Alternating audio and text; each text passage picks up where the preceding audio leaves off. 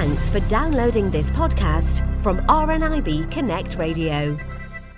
It actually feels great to be back in work. I was bored senseless being ill. You do get bored, don't you? It sounds good, but then when you feel really poorly, it's just not much fun at all. I know. Did you have a nice Christmas?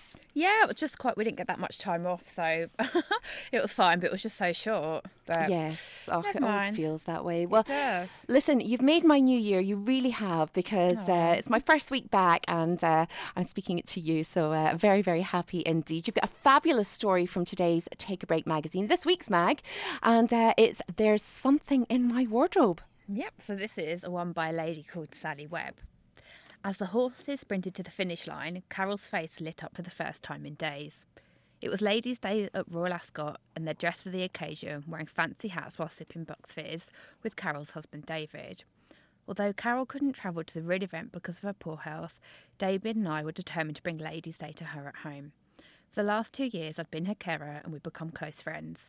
Every Thursday, I pushed her in a wheelchair to her favourite Cafe Poppies, where we'd drink cappuccinos and have a good old natter. Even when I changed jobs, Karen and I kept in touch, phoning each other 3 times a week. When she lost her battle with multiple sclerosis 2 months after her 50th birthday, I was crushed. At her funeral, my heart went out to David. He and Carol had been together for 30 years, and I couldn't begin to imagine what he was going through. Weeks later, my son Alex's band was playing a gig, so I invited David along to get him out of the house. On the night, Alex's dad came along too, and together we cheered him on. I was so proud of him. David had a few drinks, then he pointed to my ex-husband and said, "What the heck did you see in him?" I tried to laugh it off, but he went on, and then he said that Alex's band was terrible. I was hurt and deeply offended. Still, I thought I'd give him the benefit of the doubt. The following week, I took him to my church, but he mocked our beliefs and embarrassed me. It was the last straw. "You've done all you can," my boyfriend Graham said. "Sometimes you can't help people." I agreed and stopped contacting David. But over the next few weeks, every time I popped out, I'd bump into him. On one occasion he said, "There are lots of lovely walks near you." It seemed odd, but I told myself we'd only live 10 minutes apart. But then I spotted him near my work. I told Alex, "I swear David's following me." He said, "Mum, you're being paranoid." A lump formed in my throat and refused to go away. Then one day my daughter saw David hiding behind a park van near my house. She went over to him and said, "What are you doing here?" He looked at her, then ran away. By now I was starting to feel anxious. I knew this wasn't normal behaviour. Later, David emailed me. "I saw Graham in your car yesterday. That's the second time in the past week." I shuddered and decided to ignore his message. But over the following week he emailed, "Over the past week, I've seen Graham 3 times in your car." He wanted me to know he was watching me and my family.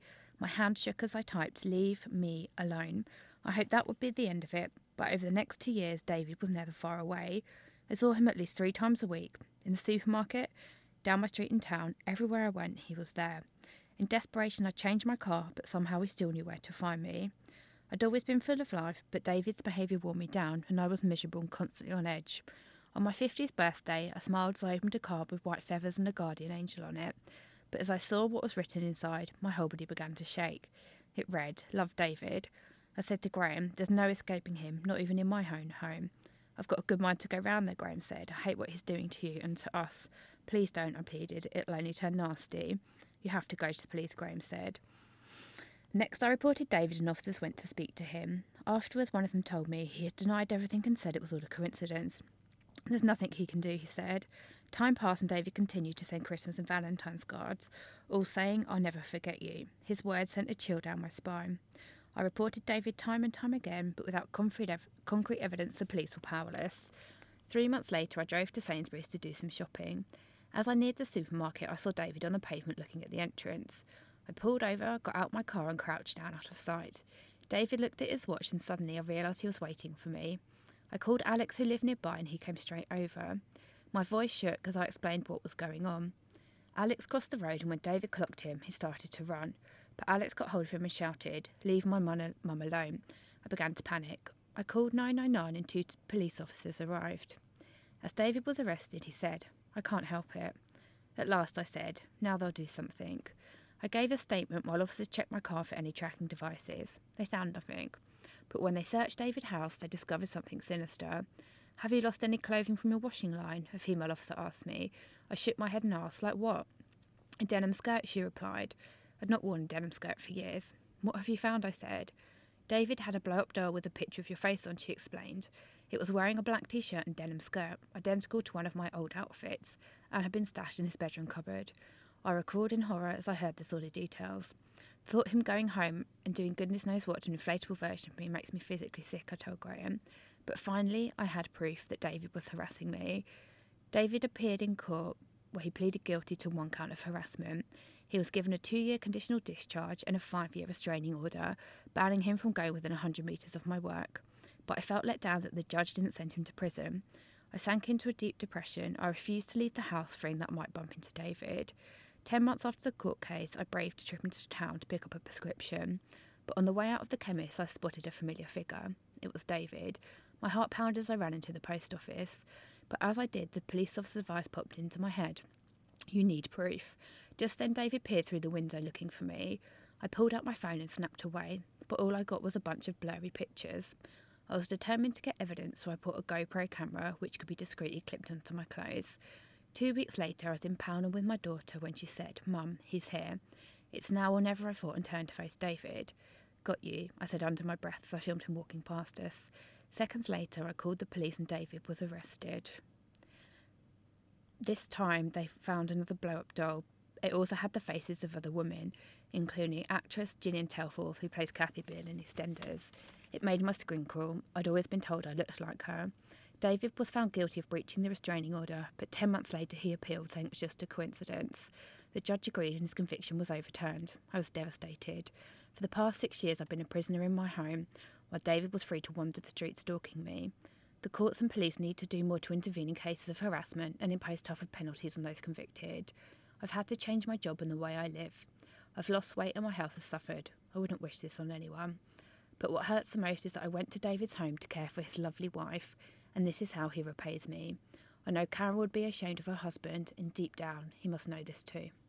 And that's it. It's just appalling, isn't it? I Absolutely know. appalling. And, you know, it was kind of on the news recently that they are going to be kind of lengthening they are. the term for stalking convictions. But still, you know, at the moment, it's 5 years that you get if you're proven guilty, and you're out in 2.5. And it's actually just trying to get the evidence, because, you know, they can just keep claiming that it's a coincidence, so it can go on for years without you having kind of like any concrete evidence, which is really scary, isn't it? It is really, really scary. I mean, you know, I know you shouldn't have to sort of uproot and move, but I would be really tempted to move, me too. somewhere completely different. But then I think when she had all our family there, then why should you? Do you know what I mean? It's like, it's very difficult, isn't it? It's appalling. It's absolutely appalling. And of course, you know, we see it with, you know, women do it to men as well. So of course, it's not just, works it's both not, ways.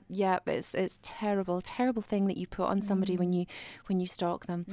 Donna, thank you so much for coming on the programme today and sharing Take a Break magazine with us.